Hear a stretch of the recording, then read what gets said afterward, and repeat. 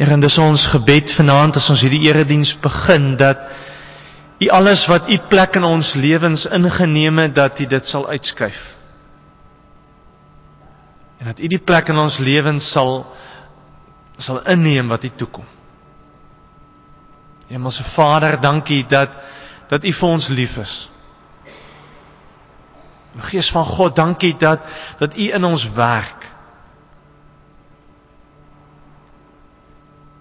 Here Jesus wil U vanaand vir ons kom leer hoe ons onsself moet wees. Amen.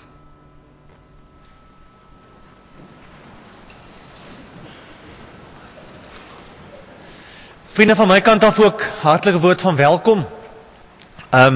Dis altyd goed om in die groot wêreldstad Londen toe te kom en te sien, hier is net so klomp Suid-Afrikaners soos al bo by ons in die Middellande. Altyd 'n voorreg om hier te wees. Vir die ouers van kinders wat ver is, vanoggend met toe 'n paar van hulle gesels, is goed om te weet, daar is daar Christene wat na mense kind kyk en by wie mense kind betrokke kan wees. Van my kant af, baie welkom aan elkeen van julle ook. Vriende, ons is met 'n reeksie besig. Die tema van die reeks, soos julle duidelik gesien het, is To Be You. Nou die uitdaging vanaand, en ek weet dis nou 'n bietjie hoëgraad formule. Die tema vanaand is To Be You is to see you through God's eyes. Okay, die groot 0 met 'n streepie deur is die Griekse letter theta, waarmee die woord God begin. So dis maar wat die formule beteken. To be you is to see you through God's eyes. Hoekom daai tema? Ek dink as ons baie eerlik is, dan vir 'n groot deel van die dag, vir 'n groot deel van ons lewens, is ons nie almal gelukkig en tevrede met wie ons is nie. Is daar baie goed in ons lewens wat ons graag sal wil verander? En gaan daar oneindig baie pogings en energie en geld in hierdie selfverandering, selfverbeteringsaksies? En ons het al mooi name daarvoor uitgedink. Soos iets soos rekonstruktiewe chirurgie, of makliker dieet, of fiksheidsprogramme, of wat jy dit ook al wil noem. Allerlei aksies wat ons het, wat ons aan die gang sit, om ons beter te maak.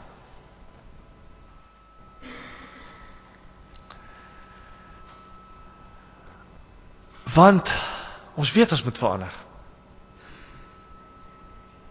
Ons weet ons is nie die mense wat die Here wil hê ons moet wees nie. En aan die ander kant wil ons nie verander nie. Aan die ander kant is dit vir ons so maklik om eerder vir mense te sê, man, los my uit. Los my uit. Die Here het my gemaak, ek is nie op my kar nie. Bly net weg van my af. Julle, dis selfs die rede hoekom van julle hier sit. Dat jy moeg is dat ouens jou kar en jou tassie gepak en gewaai. Ek sal my ding op my manier gaan doen. Los my uit.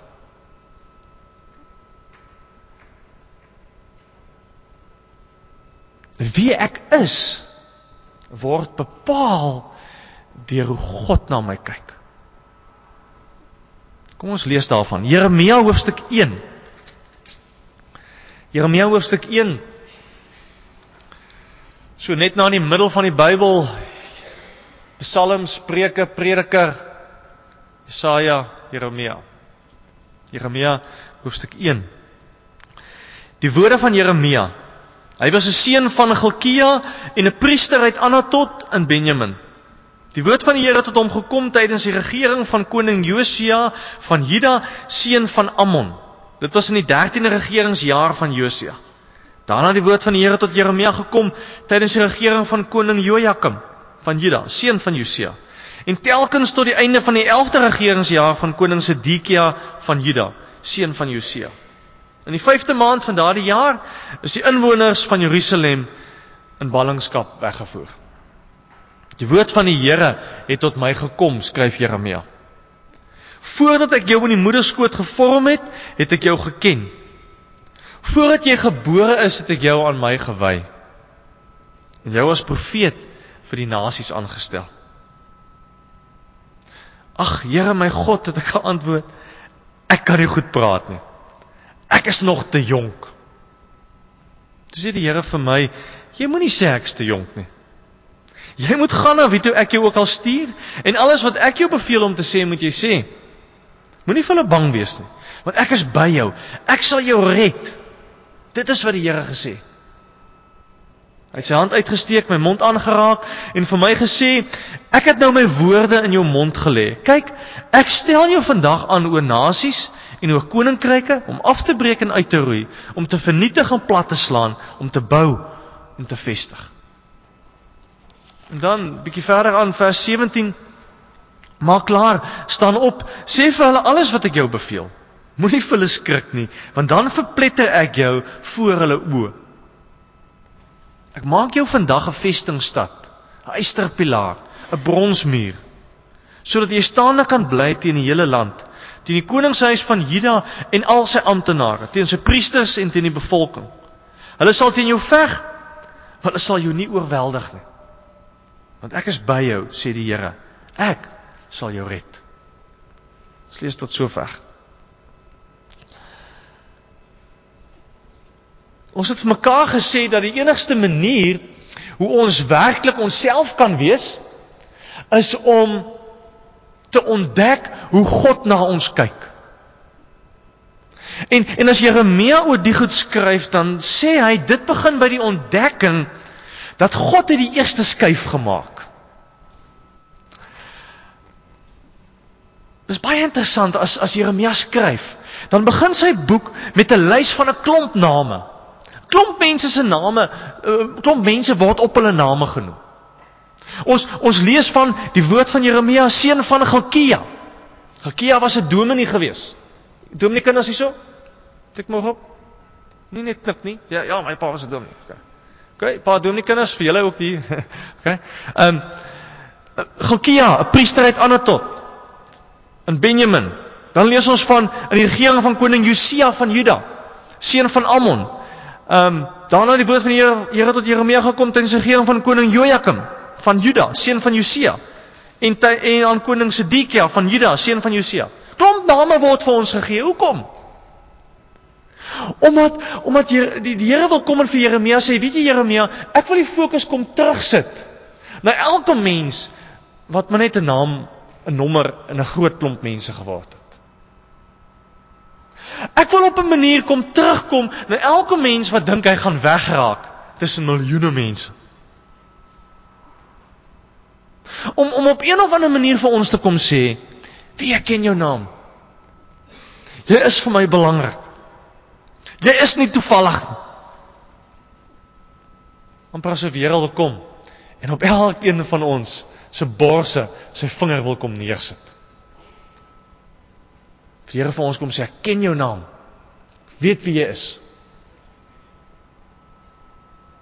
Want my waarde word nie bepaal deur wat ek doen nie. Deur wat ek verdien nie. Deur wat ek dra nie. Deur hoe ek lyk nie. My waarde word bepaal deur wat God van my dink.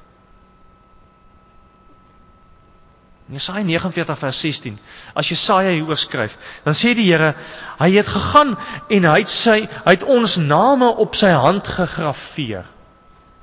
Hoekom skryf ons goed op ons hande neer? Om het te onthou. Die Here kom en sê, wie ek moet jou onthou, jou naam staan op my hand, as ek iets vat, dan sien ek jou naam.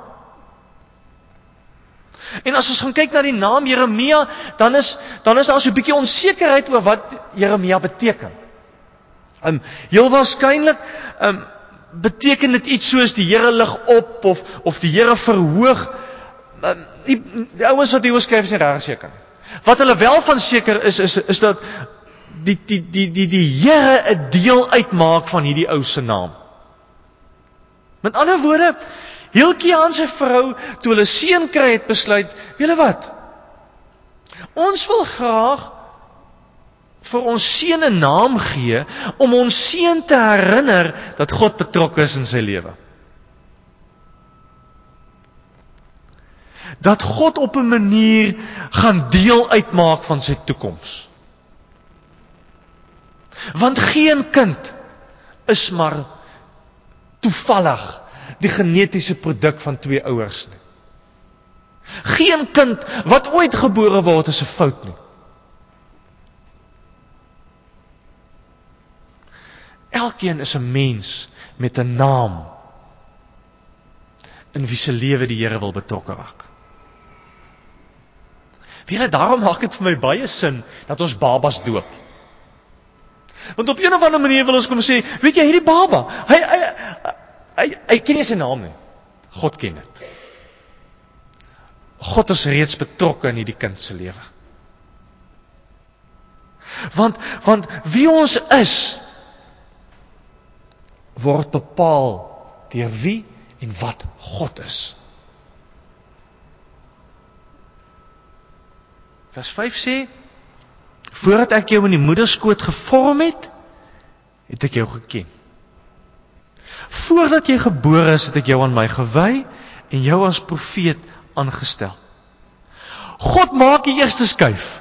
God sê vir Jeremia, weet Jeremia, ek het jou lankal geken. Lank voordat ons begin vra het oor God, het hy aan ons belang gestel. Lank voordat ons gedink het dat hy belangrik is, was ons al vir hom belangrik. Die Hebreëse woord wat gebruik word, is die woordjie yada, wat beteken iemand diep, intiem, persoonlik ken. En as die Here vir Jeremia hy kom sê, weet jy Jeremia, ek het jou geken, dan is dit hierdie verhoudingskennis. Ek het na jou gekyk en vir jou lief geraak en betrokke begin raak in jou lewe, omdat ek lief is vir jou. Dis dieselfde woord wat gebruik word as man en vrou by mekaar kom. En man en vrou vir mekaar lief raak en besluit hulle gaan trou. Dis dieselfde woord. Dis dieselfde woord wat in die Bybel gebruik word as God na sy mense kyk en sê, Israel, ek ken Israel. Ek is lief vir Israel, is my mense. Op een of ander manier wil die Here vir jou kom sê, ek ken jou. Nie maar toevallig nie. Nie maar as een spikkeltjie tussen baie mense nie. Ek ken jou. Ek ken jou naam. Ek ken die huis waar jy vandaan kom. Ek ken jou pa, jou ma. Weet wat doen hulle?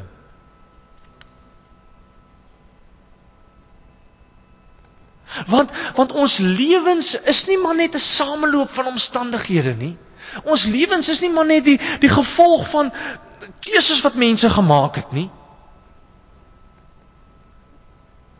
En ons lewens begin nie oor hoe ek oor myself voel en hoe ek dink nie. Daar's iemand wat vir wie ek baie spesiaal is. En as ons dit nie verstaan nie, en as ons dit nie begin glo nie, gaan ons nooit onsself kan wees nie. Sal ons nooit daarby uitkom. Gaan ons bly sukkel, en bly pogings aanwend om beter mense te word. En bly met uiterlike goed onsself probeer verbeter, ons gaan dit nie reg kry nie. Gaan bly hardloop, en bly soek.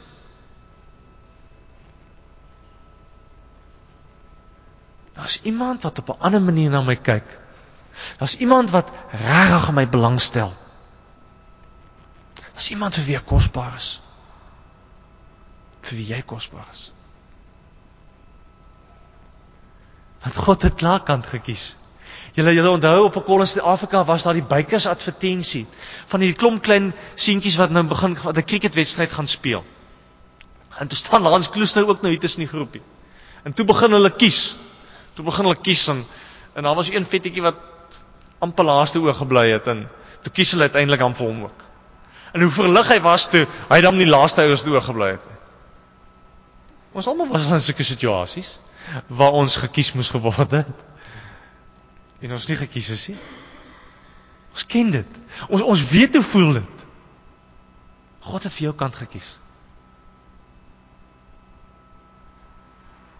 Voor sy geboorte het God Jeremia aan hom toegewy, hom afgesonder, hom een kant gesit. Jou hier wees vanaand, jou betrokkenheid by die gemeente, jou wees hier in Engeland, jou redding, is God se besigheid. Hy is betrokke in jou lewe. En hy het lankal gekies om betrokke te wees in jou lewe.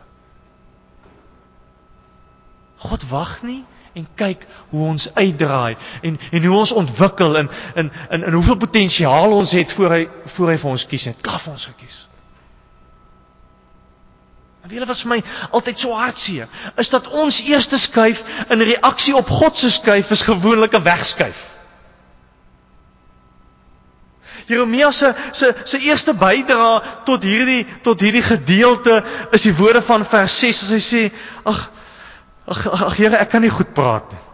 Ek is nog te jonk. Ag Here, ek kan nie.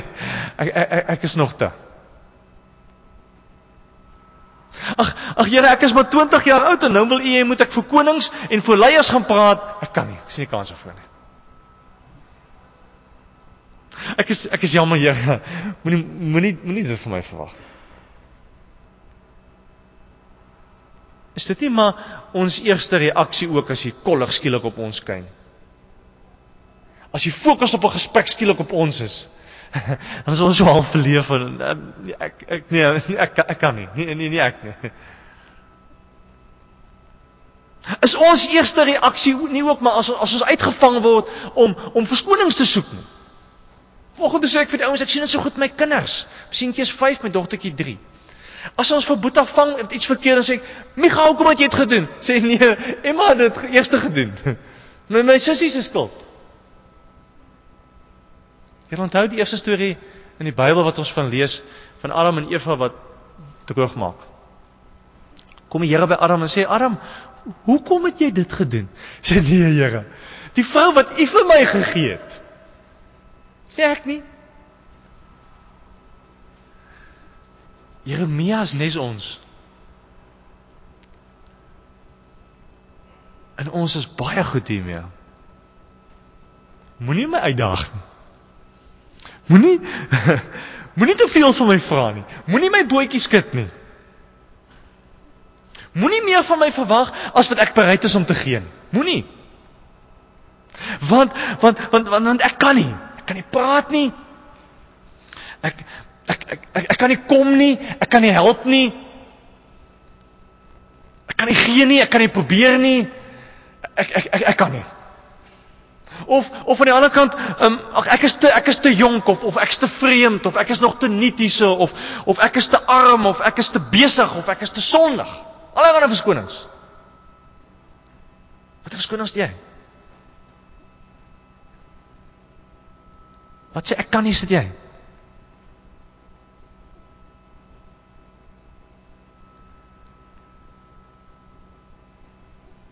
To be you, sal jy moet leer om ophou verskonings te soek.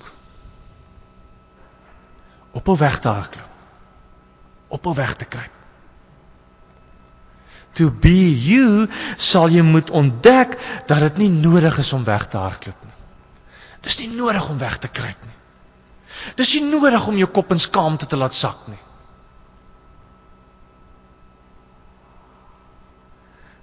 Want waar gaan jy wegkruip? Waar gaan jy vir die Here wegkruip?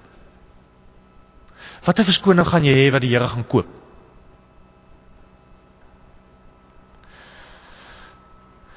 God weet alles. Hy weet alles. In Psalm 139, as Dawid hieroor skryf, dan sê hy, Here, U sien dwars deur my. U ken my. Of ek sit en of ek opstaan, U weet dit. U ken my gedagtes nog voordat dit by my opkom. Bietjie verder aan sê, waarheen sou ek gaan om die gees te ontvlug? Waarheen sou ek vlug om aan U teenwoordigheid te ontkom? Klim ek op na die hemel, is U daar. Gaan lê ek in die doderyk, is U daar. Vlieg ek na die ooste of gaan woon ek in die verre weste? Ook daar lê U hand my. Ek sou die duisternis kon vra om my weg te steek of die lig rondom my om nag te verander. Maar vir U is selfs die duisternis nie donker.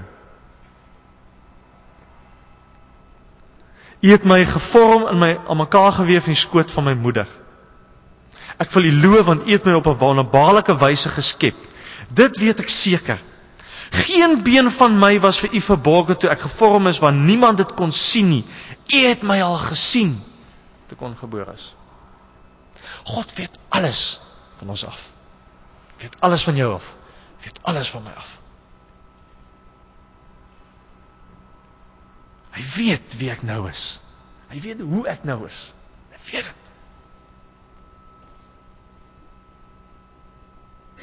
En nog steeds skrik dit hom nie af nie. Nog steeds bly hy uitreik. Bly hy omgee. Bly hy belangstel. Bly hy roep. Bly hy uitdaag. En hy gaan nie ophou om dit te doen nie. Want wat is sy reaksie op ons wegkruip? Wat is sy reaksie op ons verskoning soek? As ek Jeremia 1 reg lees, dan gebeur 'n interessante ding. God kom nie na Jeremia toe en sê vir hom, "Haai, wie fooi tog Jeremia, arme jy. Jy het dit maar swaar gehad, jong. Toe hom nie se kinders kry, maar dit wind van voor, arme jy." Nee. Die Here sê vir hom, baie duidelik, sê vir hom, vers 7, toe sê die Here vir my, "Jy moenie sê ek's te jonk nie. Jeremia, hou op verskoning soek. Hou op vir ander goed die skuld gee. Moenie dink jy kan nie, jy hoef nie, ek sal. Moenie jouself onderskat nie. Want God het met elkeen van ons se lewens 'n plan. Dis wie ons is. Mense met wie God 'n plan het. Hy sê vir hom, vers 7, jy moenie sê ek's te jonk nie. Jy moet gaan na wie toe ek jou stuur. En alles wat ek jou beveel om te sê, moet jy sê. Moenie vir hulle bang wees nie, want ek is by jou, ek sal jou red. Dis wat die Here gesê het. Die Here kom vir sê, weet jy Jeremia, gaan en sê. Ek onthou op 'n call, was daar 'n Bybelstudieboek wat ons baie gebruik het, Experiencing God. Dalk het van julle hom al ergens raak geloop. In die boek skryf die ou wat Experiencing God sê, as 'n ou met sulke tipe goed gekonfronteer word, wat moet jy doen? Skryf hy baie duidelik en sê, al wat jy moet doen is adjust en obey. Pas aan en doen dit. Eenvoudig. Storie gelees in 'n boekie, Mr. Gates' Anna, dogtertjie van 5 jaar. Kom die dominee by haar en vra hy vir haar, Anna, do you go to church? She says, no, I don't go to church. I said, why don't you go to church? She says, no, I know it all. I vra haar, maar what do you know? I said, no, I know, you've got to love Mr. God and love people and love animals and cats and spiders and gaan jy lees aan. I said, oh. But don't you think it's necessary to go to church? She said, no, it's not necessary. I said, why? I said, because church is for people who don't get it. I said to Farmer, what do you mean? I said, no, they go to church on Sunday and get the message and then they forget it. Then they go back on Sunday and to get it again and then forget it. And then they go back on the next Sunday to get it again. Dit is nie die eerste keer dat jy dit goed hoor nie. Dis nie die eerste keer dat jy Jeremia 1 lees nie. Dis nie die eerste keer dat die Here vir jou kom sê, wie, ek ken alles van jou af nie. Hou op weghardloop, hou op wegkruip nie. Dis nie die eerste keer nie. Ek het al baie keer gehoor. Ergens op 'n punt is dit jou keuse om te sê, ek glo dit. Ek glo dit reg. Ek glo dit as God vir my sê, ek hoef nie weg te kruip nie. Ergens moet jy op 'n punt kom en sê, dit help nie, ek kom met allerlei verskonings nie. Die Here ken my. Hy weet alles. Ek kan maar net eerlik wees. In vers 8 kom die Here na Jeremia toe en sê, weet jy wat Jeremia? Moenie vir hulle bang wees nie, want ek is by jou, ek sal jou red. Amper asof die Here vir Jeremia wil kom sê, weet jy wat Jeremia? Ek verstaan. Ek verstaan regtig hoe jy voel en hoe jy dink. Maar dis nie waar dit stop nie. Ons wegkruip en ons wegskuif van God af is nie die einde nie. Moenie teen jouself vaskyk nie, sien my raak. Ek is by jou, ek sal jou red. En dan sluit hy af met hierdie woorde: dit is wat die Here gesê het. Dis my woord. Ek gee jou my woord. En dan lees ons hoe die Here kom en Jeremia se mond aanraak. En lees ons hoe die Here kom en vir Jeremia woorde in sy mond gee. En hoe die Here vir Jeremia bekwaam maak. En hoe die Here in vers 10 vir hom sê, ek stel jou vandag aan oor nasies en koninkryke. Hoe God vir hom mag en autoriteit gee. Hoe hy vir hom sê, hou op hom, ag jammer dat ek leef. Die wêreld in die oë te kyk. Hou op daarmee. Hy sê vir hom verder wat ons vers 18 wat ons gelees het staan daar, ek maak jou vandag 'n vestingstad, 'n ysterpilaar, 'n bronsmuur. Ek maak jou 'n plek waar ander mense veilig is. Ek maak vir jou iemand op wie jy kan steun, van yster gemaak. Ek maak jou 'n bronsmuur wat nie sommer gaan omvoeter nie.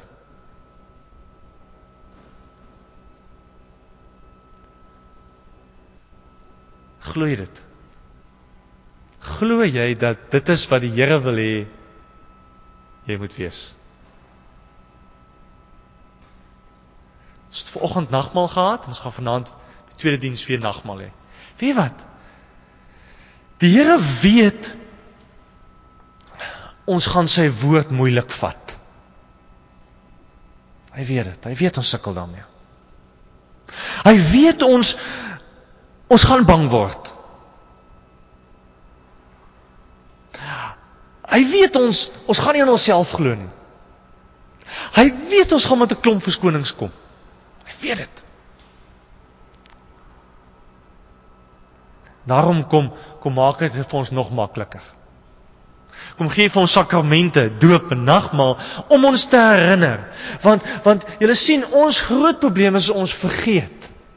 Ons vergeet hoe lief die Here vir ons is. Ons vergeet dat die Here ons ken. Ons vergeet dat die Here 'n plan het met ons lewens. En op een of ander manier moet ons daaraan herinner word. Dat die enigste manier hoe ons werklik kan wees wie ons moet wees, is om te ontdek hoe God na my kyk. Want so maklik kan my fokus so op myself wees.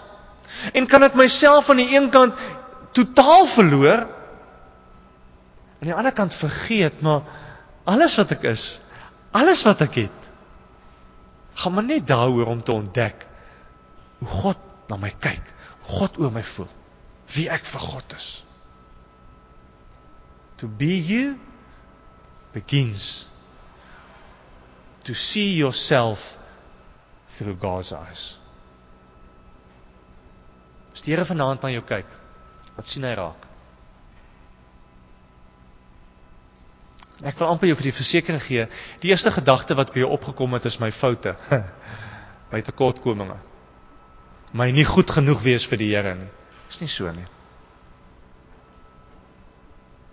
Want die Here is vir ons lief. En die Here kom gee sy lewe vir ons. En die Here kom reik uit na ons, maak nie saak wat ons doen. Hy gaan aanhou en aanhou en aanhou. Kom ons bid.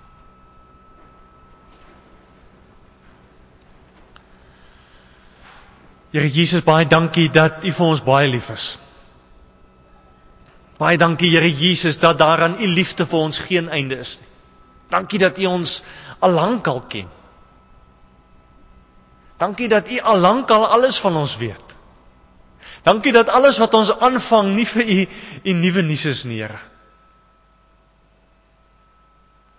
Here, dit is so maklik vir ons bedreigend om die ontdekking te maak, U weet alles van ons af.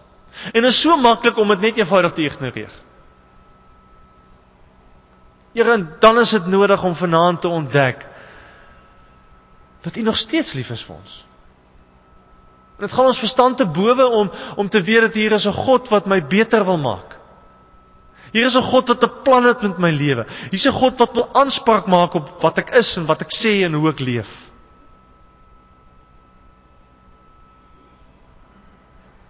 Here Jesus, U ken ons. U ken elkeen van ons beter as wat ons onsself ken. U ken al ons verskonings.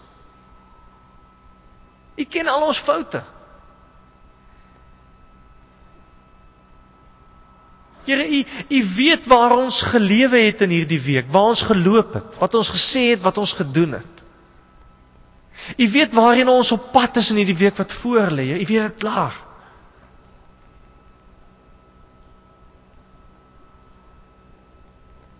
Here, ons is jammer dat ons so goed is met weghardloop.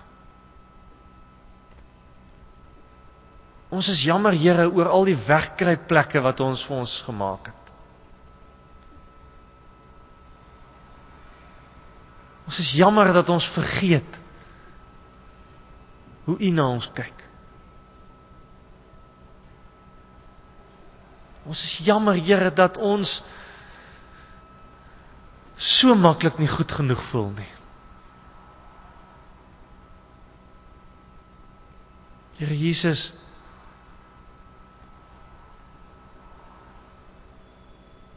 dankie dat ons vanaand na U toe kan kom. En ook soos Jeremia vir U kan kom sê, Here, kom raak aan ons lippe. Kom raak aan ons harte. Aan ons koppe, aan ons hande, aan ons voete. Kom raak ons lewens aan.